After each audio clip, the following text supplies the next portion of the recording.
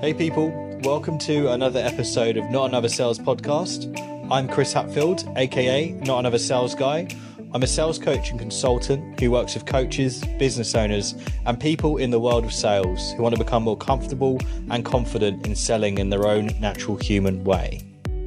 If you're enjoying the podcast episodes and would like to access some great free resources linked to the podcast series through the monthly newsletter, which also includes podcast extracts and news on upcoming masterminds, live streams and events, then you can email me, chris.hatfield@notanothersalesguy.com. That's chris.hatfield@notanothersalesguy.com and quote, "Let's do this." This episode of Not Another Sales Podcast is brought to you by Mindful Talent, a global coaching organisation that trains aspiring coaches and innovative leaders. Their programs, The Trusted Coach and The Trusted Leader, are founded on the principles of mindfulness and developed in alignment with contemporary neuroscience, offering a globally recognised coaching qualification that is accredited by the Association for Coaching. Their online blended learning program has qualified hundreds of participants around the world, helping them to gain an edge in life and in business by increasing their emotional and social intelligence and their ability to connect with others.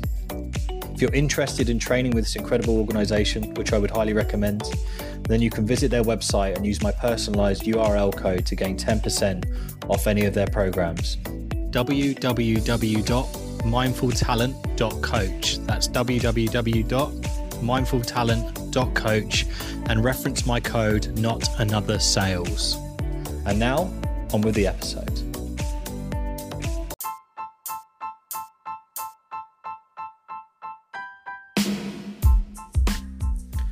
Hey people, welcome to the Mind Over Matter mini-series on Not Another Sales Podcast. In these 3 episodes, I'm going to be sharing with you some short, actionable tips on how you can start to unclutter your mind and become more mindful and intentional with everyday life. If you'd like a free 1-page resource sheet that links to all 3 episodes on here, then drop me an email, chris.hatfield@notanothersalesguy.com. But for now, on with the show. Today's episode is all around self-talk and limiting beliefs. It's very easy for us to get into a trap of sometimes saying to ourselves, I can't do this, I can't afford that, I can't complete that. And instead of creating those statements within our minds, it's about asking ourselves questions of how can I do that? How can I afford that? How can I complete that? You see, our brains are very much like a Google search engine. Whatever we type in, our brain is going to look to support and answer it. So if we're feeding it all these statements of why we can't do something, why we can't afford something, why we can't complete it, it's going to look for all the evidence to support it, going back from when you were 7 years old, or do you remember last year, or do you remember what that person said to you? All those memories you've probably forgotten about, but as soon as you start telling yourself you can't, they all come back. So the flip side of it, instead of those statements, is asking yourself questions, because that's when your brain starts working on things. That's when it starts creating new neuron pathways to actually learn a way around something. How can I become better at that? Engages the prefrontal cortex, which is the part of the brain which creates all that logical decision making. Whereas if we're just creating statements, we're just limiting our beliefs there and then.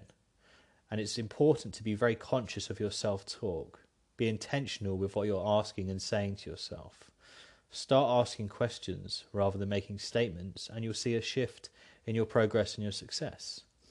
And something to try which relates to this is something called incisive questions, and this was created by someone called Nancy Klein.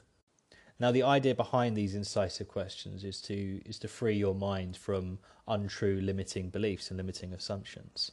You know, our thinking, our feelings, our decision making and actions are all driven by assumptions. The good ideas and feelings come from true liberating assumptions, and the bad ones come from untrue limiting beliefs. So to break through from the bad to the good, the mind seems to go through roughly this sequence of questions. And there's 5 questions to note down.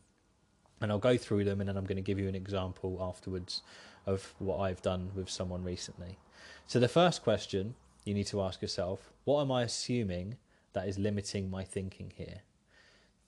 If you find yourself in a scenario saying to yourself, I can't do this, I can't do that, what am I assuming that is limiting my thinking here?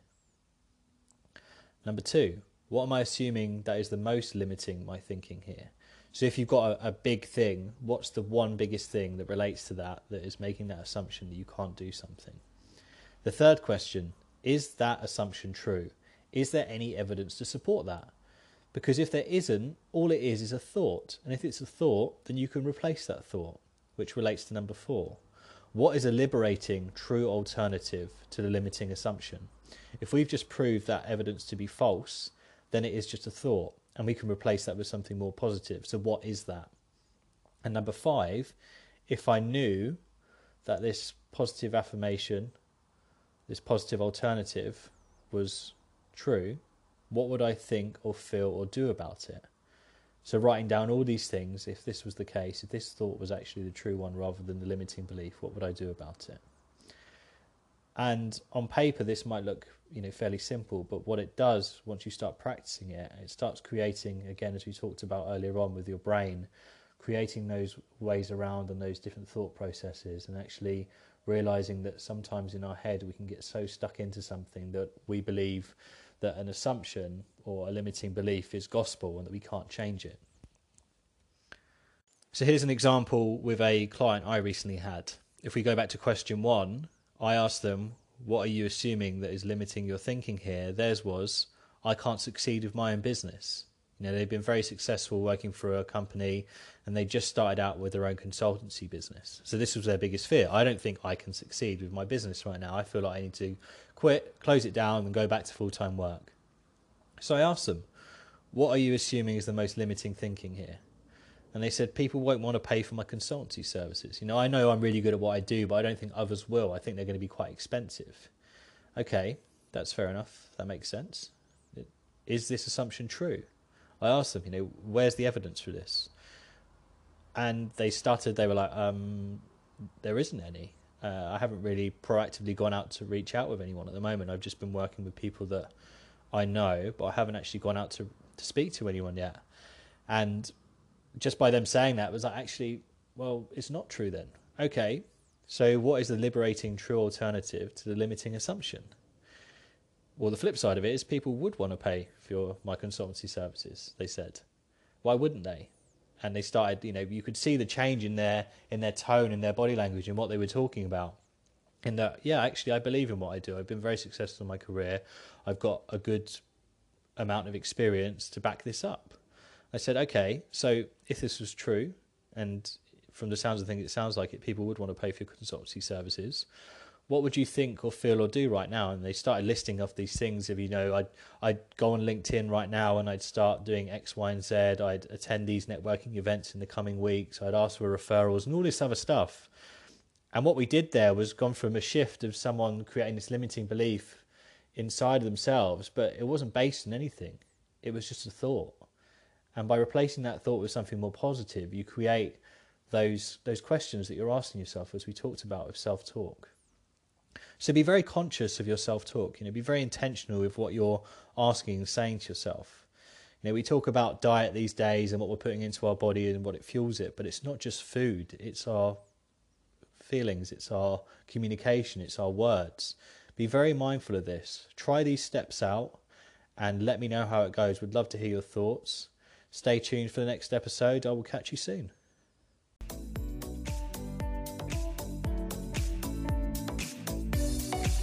Hey people, thanks for listening to another episode of Not Another Sales Podcast.